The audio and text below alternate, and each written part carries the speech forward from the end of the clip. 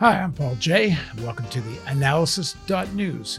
I'll be back in a second with part 2 of my reality asserts itself with Matt Taibbi. And please don't forget the donate button.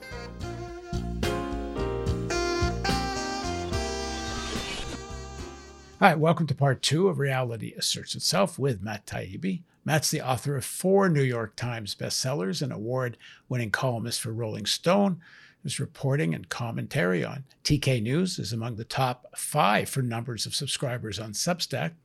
And sometimes I think he's at the top of Substack. His podcast, Useful Idiots, co-hosted with Katie Halper, is wildly popular. Thanks for joining us, Matt. Hi, Paul. Let's keep the history going for a bit. What year did you leave? I left in 2002. Oh, you're there all through the rise of Putin then. Oh, yeah. Uh-huh. Oh, well. Yeah, and I was close friends with, I was friends with a lot of the reporters who were really initially quite negative about Putin, the Russians. You know, we had no illusions about what he was early. It was, interestingly, a lot of the Western reporters did. If you look back, you'll see that there were a lot of stories about how, being in the KGB wasn't necessarily a bad thing, that it was just a profession that upper middle class people went into in the 70s in the Soviet Union. And he was a refined, cultured, educated person who, a man with whom we could do business. But we knew right away that he was going to be a step in a different direction. And we did a lot of reporting on that. Well, that's interesting because, the interviews I've done with people in today's Russia, who are very critical of Putin, but also see his rise as something that was frankly necessary, that the chaos of the 90s, there had to be somebody that can construct a viable state. And, absolutely. Yeah. And he was absolutely a reaction against what was happening. So the Yeltsin was essentially a puppet of sort of Western-backed interests, right? I mean, he posed as a Russian populist and a man of the people. He had this sort of everyman quality that some Russians thought was very attractive. He drank a lot, but really he was there to be sort of a typical front person for neoliberal politics, and that wasn't working for Russia. The country was really going downhill, and Putin, I don't think in many respects he wasn't better, but he at least kept the stolen money in the country. and Russians viewed him as something like, they would say like, yeah, he's corrupt, but he's nash, right? That in Russian, that means he's ours. So there was a sense that the Russians were getting their own autonomy, even if it was becoming more repressive. So yeah, I totally understand that point of view. And there was a little bit more prosperity too when he came along. So, in the course of this, we'll jump back and forth from the present to back then. So, what do you make of this demonization of Putin now? He's as close to the foreign devil as you can get in American politics. I mean, it's so funny because he's gone back and forth between being, the symbol of absolute evil and somebody we can do business with and somebody who's pragmatically going to be our partner in the war on terror. And he's been exactly the same person the entire time. It's been the Western, sort of image of him that's changed multiple times since he's come to power. But he's been the same guy who, where, journalists are routinely attacked. And, I knew a couple who got assassinated, while I was there. And that's been true from the very beginning. I think this, obviously I've written a lot about the Russiagate story. I think he's just been a convenient foil who just happened to be there when there were some developments in American politics that required the presence of some kind of foreign enemy. And he stepped into the shoes of, Milosevic, Saddam Hussein, whoever the Hitler of the week is in American politics. He plays that role now. And what truth is there to that depiction of him? Well, he certainly he's certainly every bit the repressive. Well, maybe not every bit. But he's certainly the issue with political freedom, the thievery. All of those things are, I think, if not 100% true, in the ballpark of true. There are some.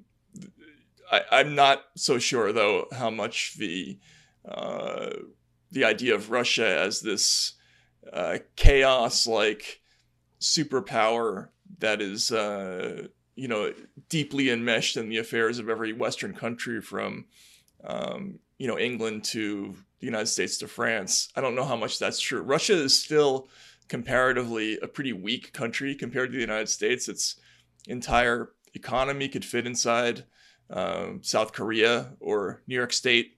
It's got a big military, but it's nowhere near on the level of China in terms of its actual power.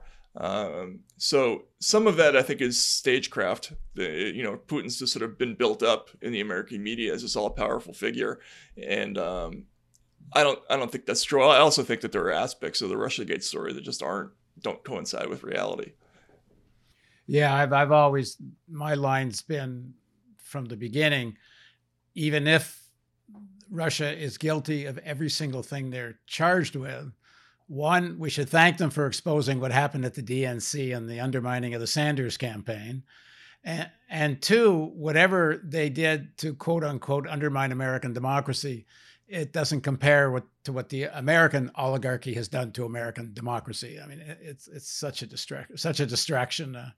I was there in 1996 and we openly meddled in the Russian presidential election. If you go back and look at Time magazine in July of 1996, you'll see a picture of Yeltsin holding a flag, and the headline is "Yanks to the Rescue."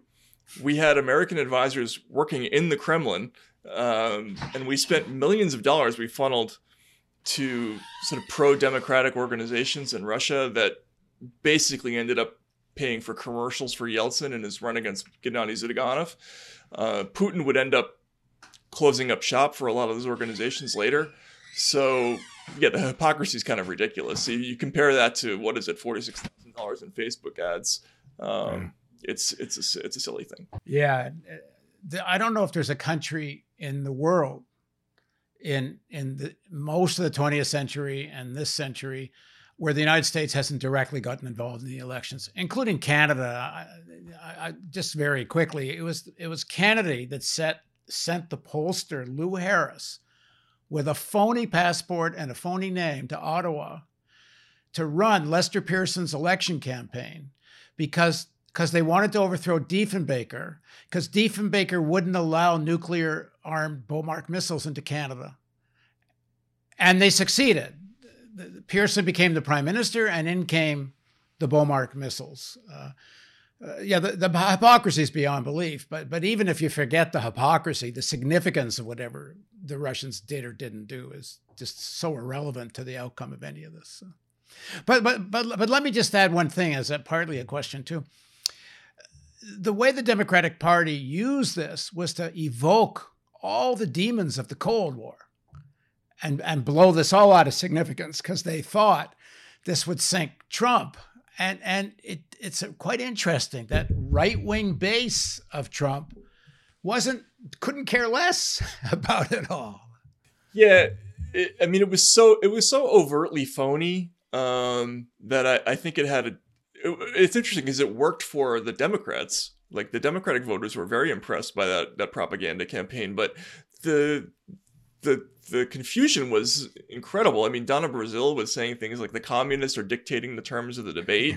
Everybody was tweeting hammers and sickles, like they didn't understand that there was no longer a Soviet Union. There was the whole concept that was spreading everywhere that Donald Trump had been recruited in the 80s or the 70s by the KGB. And people would say that and never bring up the fact that this was a different country and, maybe the security services had different people. So, but you're right, the right-wingers didn't tune into that, partly because I think it was their guy and they didn't believe it, but also because I think the nobody really buys modern Russia as the same kind of enemy that the Soviet Union was, and for good reasons. Again, the Soviet Union was a massive superpower compared to today's Russia. So I think it made sense that it didn't work. You wrote an article recently, which I'm a fan of, which critiqued Rachel Maddow, partly on this whole point. It's kind of the way she comes from the supposed kind of left of the Democratic Party, although in reality, she's certainly been more Obama, more Clinton than Sanders. In fact, she's probably been anti-Sanders. But it's interesting how popular she's become, and to most large extent because of her Russiagate stuff. Yeah, and again, you asked me before about whether my politics have changed, and what I've seen is that this, what used to be the kind of left-leaning or progressive media landscape has suddenly stepped into the same role that Fox News used to have, and still does to some degree. But you think about the Bush years when Fox was so jingoistic and was so aggressive about its portrayal of the foreign enemy, and it was constantly sort of hyping a very aggressive military posture towards whether it was Iraq or Iran or some other, any foreign nation that got in our way during the war on terror. And that's what MSNBC does now. They you turn on the television and everything's about Russia, whether it was the 2020 Democratic primaries where they constantly evoked it to talk about Tulsi Gabbard or Sanders. There was the Afghan bounty story last year. They were always talking about Russian trolls inflaming this thing or that thing. And it's just become a foil that we use to try to, I think, clamp down on opposition thinking and dissidents in this country. And I don't see that as left at all or progressive. I see that as very regressive and jingoistic. Well, it's outright McCarthyite. Mm-hmm. Yeah, absolutely. And it's been kind of amazing to watch people who you would think would have a lot of sensitivity to that, because the progressive, I would say, intellectual tradition that was such a part of, sort of my upbringing, was being sensitive to, those kinds of themes, right? So whether you're talking about the Manchurian Candidate or you're, watching movies like Guilty by Suspicion or, anything that has to do with McCarthyism, was like, that was the number one villain of progressive thinking growing up. And now suddenly it's become a thing that we're not necessarily against. It's just very odd to me. Is there also a little problem? I shouldn't say little. If I'm right, it's more than a little problem. But on the critics of Russiagate, some are come down to acting almost like what I would say apologists for Putin. And here's the problem. Demonizing Putin is more, in my opinion, more dangerous than being an apologist for Putin. So let me start from there, because being an apologist for Putin doesn't lead to feverish hysteria that could lead to nuclear war. So while I don't think I don't want to be involved in any apology for Putin, the demonization of Russia is far more dangerous to the world. That said, Putin's involved in some, not just domestic repression. He's involved in encouraging the far right in Europe. And he certainly encouraged the rise of Trump and the far right in the United States. And I think that needs to be said too. And I find sometimes the critics of Russiagate don't want to go there. Yeah, I get that. My attitude has always been that I just think Putin's irrelevant to our domestic discussion. I mean, he's probably a minor factor in American politics. But I certainly don't want to come across as somebody who's pro-Putin. I mean, I was very critical of him from the start. I'm not suggesting you are. I'm actually not including you in what I'm saying. Yeah. Yeah, no, I understand what you're saying. I think, it's a fine line, right? Because you don't want to come across as demonizing this sort of foreign bogeyman figure, because it's such a familiar trope in American media, and I hate to go there, because it's not only is it a cliche, it's a kind of a destructive cliche that we regularly indulge in. But he's not a good guy. I mean, there's no question about that. And the influence on sort of American politics, or at least his type of politics, having lots in common with other right-wing movements and even Trump, there's a danger there that I think, people who are in the United States need to understand, which is that Putin is a reaction to very poor policies by Yeltsin in the 90s. There was a desire for order and stability, and very much encouraged by the United States. I mean, shock therapy was an American idea, not Yeltsin's idea. Absolutely. I mean, in so many ways, I think Putin was a preview of what the Trump phenomenon was all about, and that's he happened for a reason, right? Like this has been my criticism of American media with Trump, is that yes, you can say all these terrible things about them, they're all true, but you have to understand why people voted for him, and they voted for him because the country was kind of a mess. There was a tremendous lack of attention to what ordinary people were going through. There was a lack of faith in institutions. I think that was something that was very true in Russia in the 90s as well. And so there was this desire for somebody to just come in and kind of put things right? And Putin promised to do that. Trump very much did the same thing. Leave it to me. I alone can handle it. These are very Putin-esque themes. And you can recognize that and understand that and diagnose it without also believing the conspiracy theory at the same time. You mean that there was some direct collaboration in the election and all that? Yeah, I mean, if that's true, I need more to go on. Yeah, I mean, I never got into the real specific weeds of this. As far as I could see, there was nothing to go on. But I also thought I couldn't care less, because even if there was, it didn't determine any outcome. It was so irrelevant. Right, that's what Chomsky's position was on the whole thing from the start. Yeah, I agree with him.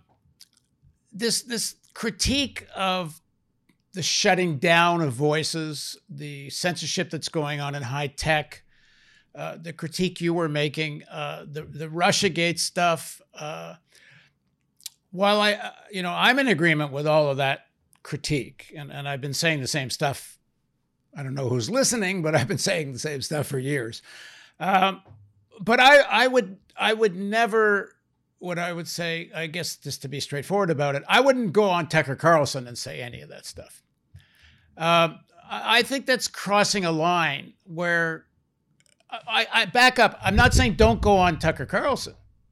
I'd go on Tucker Carlson 5 nights a week if he had me. But I would critique Trump and I would critique the Democrats. I wouldn't just say what Tucker wants to hear so I get invited back on. What do you think of that? Well, I haven't been on Tucker, so I've had kind of a policy about Fox always. It's not that I wouldn't go on. I think my feeling is kind of like yours there, and I understand who you're talking about. I also understand the argument of people like Glenn Greenwald, which is, one of the things that people leave out about that is that he's been kind of frozen out of of other cable stations. It's not like he's been drowning in green room invites from CNN and MSNBC and all those networks. Neither have I, by the way. Like, ever since the Russian story has started, none of us have been invited on. So, I kind of understand the thought process of, well, they're not going to let me on here, and this is a way to reach my audience, and I'm not saying anything that I don't believe in. It's a difficult question. I can see both sides of it. I've obviously taken a different approach, but I can see both sides. Yeah, I'm a little more critical of it. I don't make a big thing out of it because I so appreciate everything Glenn does otherwise that I don't make a big deal out of it. But all of us have been shut out. I mean, Thomas Frank used to be on all the time, and he's not on, not because of Russiagate, he's because of his critique of the Democratic Party and the corporate leadership. He doesn't get invited on anymore. There's a whole slew of people who haven't been invited on for a whole host of bizarre reasons. Some of them are the most famous people in our business, and they've just been kind of like left by the wayside. I became pretty good friends with Gore Vidal. I knew him for the last 2-3 years and interviewed him of his life and interviewed him a bunch of times. And there was no more famous left liberal voice than his. And in the last years of his life, he was shut out. I mean, you go from 1968, where he's doing this debate with Buckley Jr. during the Democratic Party convention, and he's that prominent, to he doesn't get invited on anywhere except European television. Well, I mean, to me, modern day MSNBC is closer to being in the politics of Bill Buckley than it is to being in the politics of Gore Vidal. It's become patrician, upper class, cosmopolitan. I mean, that's sort of the vision of sort of modern neoliberal politics is more, an Ivy League upper class type of politics, and except that it's a different look. I think it's very much in that vein. But people who are actually kind of hardcore progressives or idealistic, they just tend not to make it on TV that much anymore. Yeah. Go back to some of the biographical stuff. So you're there till 2002, and you come back to the U.S. How do you break in at Rolling Stone? Because you wind up being one of the better known, progressive media personalities in the country by what, 07, 08 anyway. So yeah, Rolling Stone had done a story about my newspaper in 1998 or 9. So the editors had an eye on me from that time. And when I came back to the country in 2002, I guess it was 2003, they gave me a call and gave me sort of a tryout to write about the presidential campaign that season. And it worked out, and they gave me a job, and that was my first kind of square job in journalism. And I stayed with them until, about a month ago, basically.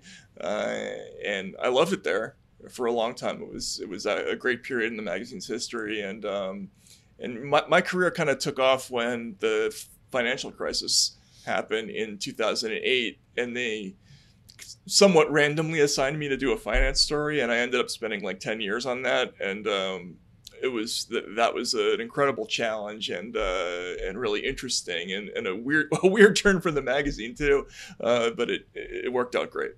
Yeah, that's when you crossed my radar. So how much does your coverage of the looting of the what had been the Soviet economy inform your understanding of the 07-08 crash? Totally. It was the stories were so similar.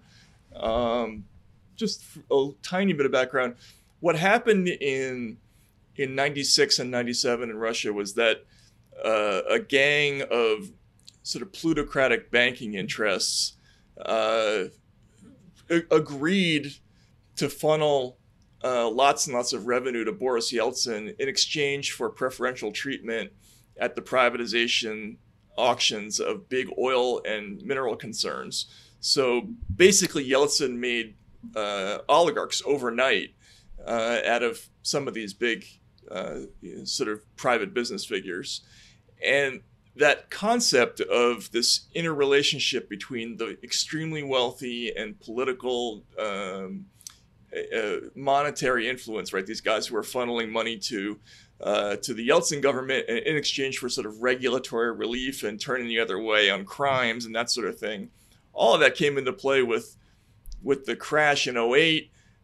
All these banks were intimately connected with the American government, and then they got bailouts and they got regulatory relief in the form of not being prosecuted for crimes. And it was very much the same story. It was just a little bit more sophisticated on a much bigger scale in America. What were your main sort of discoveries of that crisis in terms of the dynamic of how it worked? So I struggled with it at first because it was pretty technical, and I remember talking to a banker, a guy who worked in the industry early, and he said, your problem is that you're looking at this as a finance story, it's a crime story, and once you get that, you'll get it. And he was absolutely right. Once I started looking at it as a fraud scheme, which is what it was basically the banks were selling things that really weren't valuable mortgages as AAA rated investments. Once you got that basic nut of it, the rest of it was just jargon and and language that had to be learned like a foreign language. And And so that was the great insight, which was that these very big sophisticated banks, which drape everything they do in this in sort of grandiose language, actually, when you get down to it, they're just pretty grubby little crime schemes. Yeah, I just in the midst of doing a series of interviews with Bill Black, who covers this. And several times I would say, "But I don't get this. Why would you get appraisers to overappraise a house? How's that good for the bank?" And he'd say, "Paul, it's not the banks, it's the bankers. That it's the bankers making the fees, and it's the bankers that are profiting from the fraud, not the institutions as much, although some of the institutions came out pretty well too." Yeah, and also they ended up usually selling those notes on to a third party pretty quickly. So even if they were taking on something that was overvalued, what they would do is they would turn it into a security and dump it on, an insurance company or a pension fund. So the people who ended up owning the bad property was, were people who were retired and were just had retirement accounts. I'm not sure how much this has been analyzed or talked about, but it just occurs to me. The fact that the leaders of Wall Street got away with out and out fraud, and they not only not go to jail, they are still, most of them, the leaders of Wall Street. They are still, most of them, the ones that determine the Treasury Department's policies, in both parties, but very much so the Democratic Party. It's kind of a qualitative shift, I guess, in the power of finance and the character of the Democratic Party.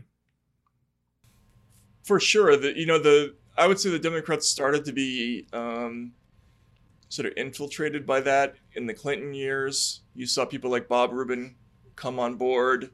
There was this new type of person that kind of appeared in the scene, and that was the Wall Street CEO who was socially liberal, but politically, economically, still very, very conservative and sort of laissez-faire. And they started to be very prevalent in the Clinton government. They helped repeal the Glass-Steagall Act in the late 90s. And then, by the mid-2000s, late 2000s, the Goldman Sachs was Barack Obama's #1 private campaign contributor. So there was a lot of banking money. There were a lot of Citicorp people in the Obama government, Citigroup, and this intertwining of Wall Street interests with the Democratic Party that it hasn't been undone yet. There's still quite a lot of that going on, which is why you haven't seen a lot of regulatory action in that arena, since they've been in power. So, well, I know we only have so much time, so I'll kind of bring us up into the current moment, and I hope another time we can dig more into history. So far, what are you making in this context of the Biden administration, both in terms of, is there going to be any kind of serious regulation of Wall Street? Is this infrastructure plan, does it have any kind of progressive character, or is it simply something Wall Street's going to find a way to cash in on? I know I just went through the plan with Bob Poland, the economist from Perry, and we were both kind of astounded that one of the most important things that could be done in terms of climate change is retrofitting buildings. But in the statement explaining what's in this big infrastructure plan, unless I misread it or there's a typo, I didn't misread it. It says they're going to do 2 million houses. I mean, that's not like 2 million that's not even a mid-size, or maybe it's a mid-size city, but it sure ain't the country. Like, it's the most effective thing they could do on climate change, the biggest thing they could do to create jobs, is symbolic. Well, right. You're also in Canada, and you're used to those kinds of politics being real in America. No. First of all, I lived the last 14 years in the U.S. And number two, there ain't nothing real about Canadian environmental politics. Nothing. We're the country of the tar sands. But go on. Okay, well, I'm mistaken, but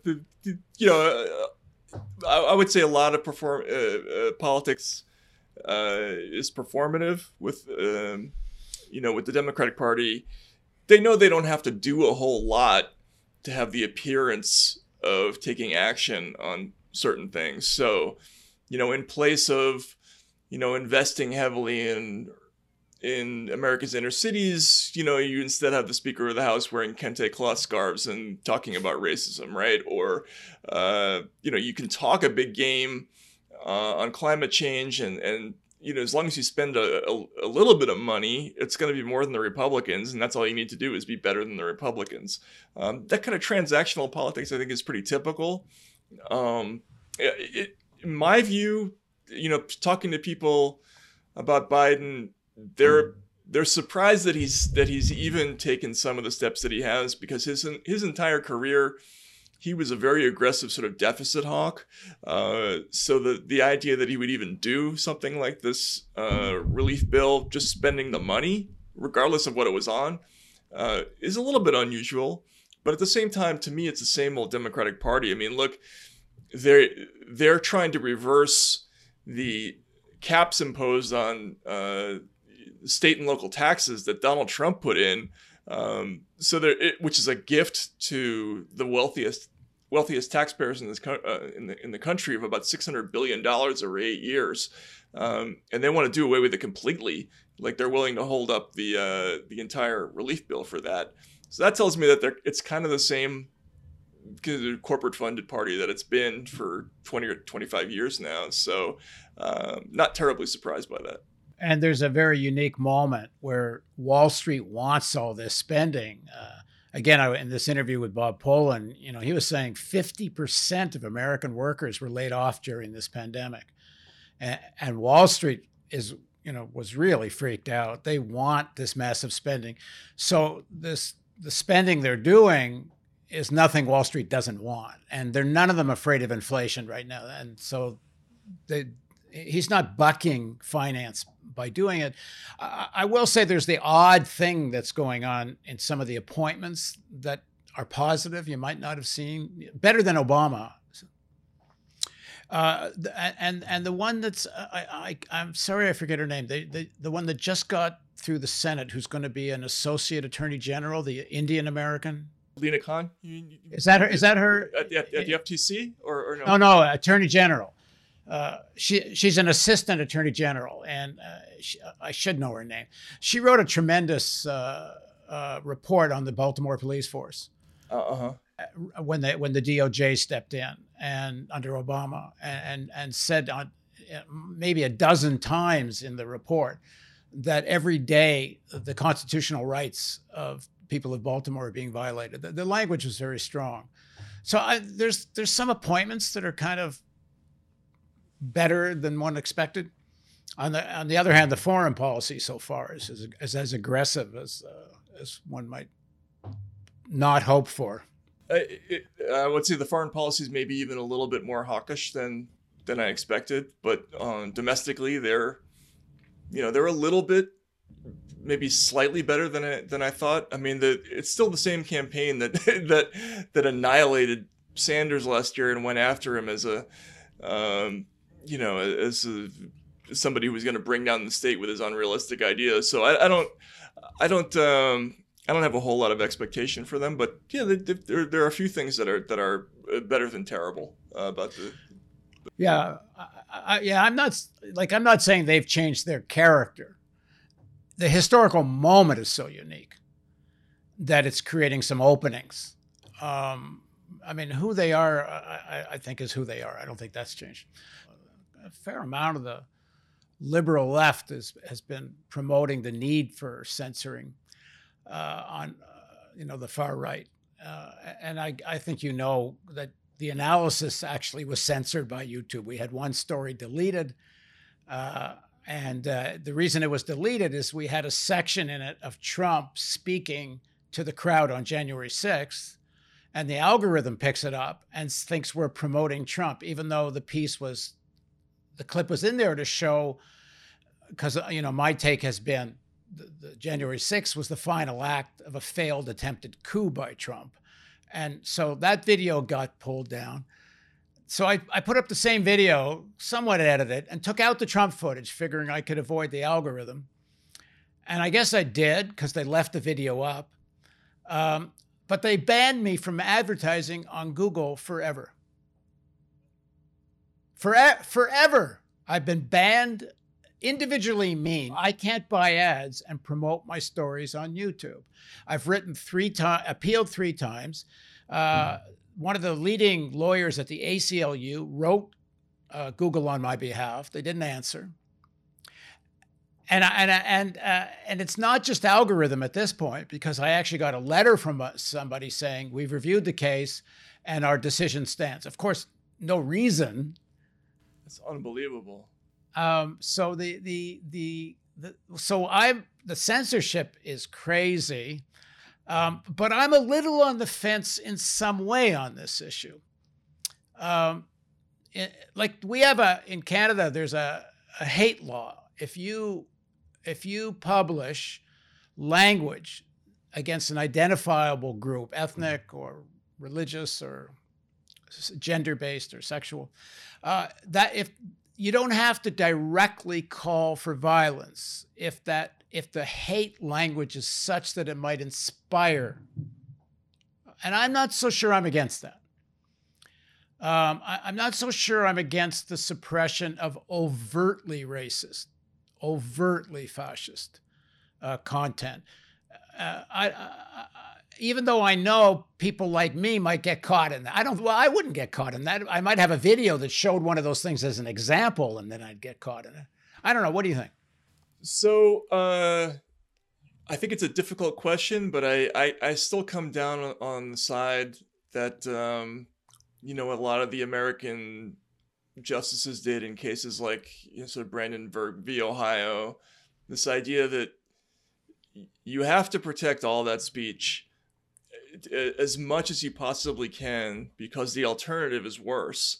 What you end up risking with that. So let's just say that you're going to have some kind of authority that's either quasi-private or private that filters out hate speech and has some kind of a system for locating that and taking it off the internet. Already you're going to have a problem. We've already seen this everywhere. And your case is an example of this, of algorithms and even human reviewers not being able to distinguish between covering something and promoting it. But even worse than that is the total lack of a process that's transparent and open for how this is done. And I think, in the American system, it's all been in the open, right? So we had a very tightly regulated media landscape throughout my entire career. You can't lie about somebody. You can't accuse somebody of a crime that they didn't commit. You can't, libel per se is a very powerful concept where you can't even go near a subject that could be ruinous to somebody's career, or life, implying that they're a pornographer or a pedophile, anything like that. But it's enforced by a court system. The incitement is enforced by a court system. The problem with what we're dealing with now is that it's done behind closed doors. It's unilateral. There's no way to appeal, and there's no way to tell whether you're dealing with a private company that's acting that way out of its own self-interest, or whether it's acting in concert with security agencies who they do already liaise with. We know that. For intelligence reasons, for the military, the NSA has cooperative agreements. The FBI has cooperative agreements with almost all of these companies. So it gets very thorny really quickly. Like I just think it's going to become a very serious problem. I think something has to be done to clean up all the bad speech that is and dangerous speech that's on the internet. But it can't be this. It can't be a handful of oligarchical companies just acting without any kind of oversight. Yeah, I agree with completely. I was quoting a federal law hate speech, and someone has to be charged. It has to go to court. The person has a right to fight it. To leave this up to big tech and big tech's connivance with whoever's in power in government at that time, That's the fascist. That's another piece of fascization, I think. So that's why when it comes down to, the position you've been advocating and others critiquing big tech for this, I'm all for that. But there does to me need to be something, and that something has to have a real public process to it. Yeah, I mean, and I get that. My suspicion about this has been driven the entire time by the people who are the most aggressive in wanting these kind of new censorship rules don't want to do anything to dilute the power of these companies. They want to leave those companies as powerful as they are, and keep the media landscape as concentrated as possible, so that they're able to have this kind of instantaneous lever over speech. That's what makes me suspicious. Is they're not doing antitrust cases against any of these companies, and yet they're calling them to the hill all the time and asking them to do this or that, which to me sets a bad precedent. Yeah, I agree. It's another piece of Mussolini-style corporate fascism. These things have grown to such a point they should be public utilities, and there should be a big national conversation about how to what extent they get regulated and how there's public participation. I think the point you just raised is the most important point. This concentration of ownership of what's become, it's like the education system. Like imagine the entire educational system being privatized and private companies can determine what the curriculum is. It's at that level. They're so much more powerful now than even the banks are. The speed at which they're making money and have political influence and have control over the information landscape is it's mind-boggling. So yeah, it's a big problem. All right, well, let's stop here, and I hope we do it again soon. Thanks very much, Matt. All right, thanks a lot, Paul. I really appreciate it. Have a good one. And thank you for joining us on theAnalysis.news. Please don't forget there's a donate button at the top and a subscribe on YouTube and all that.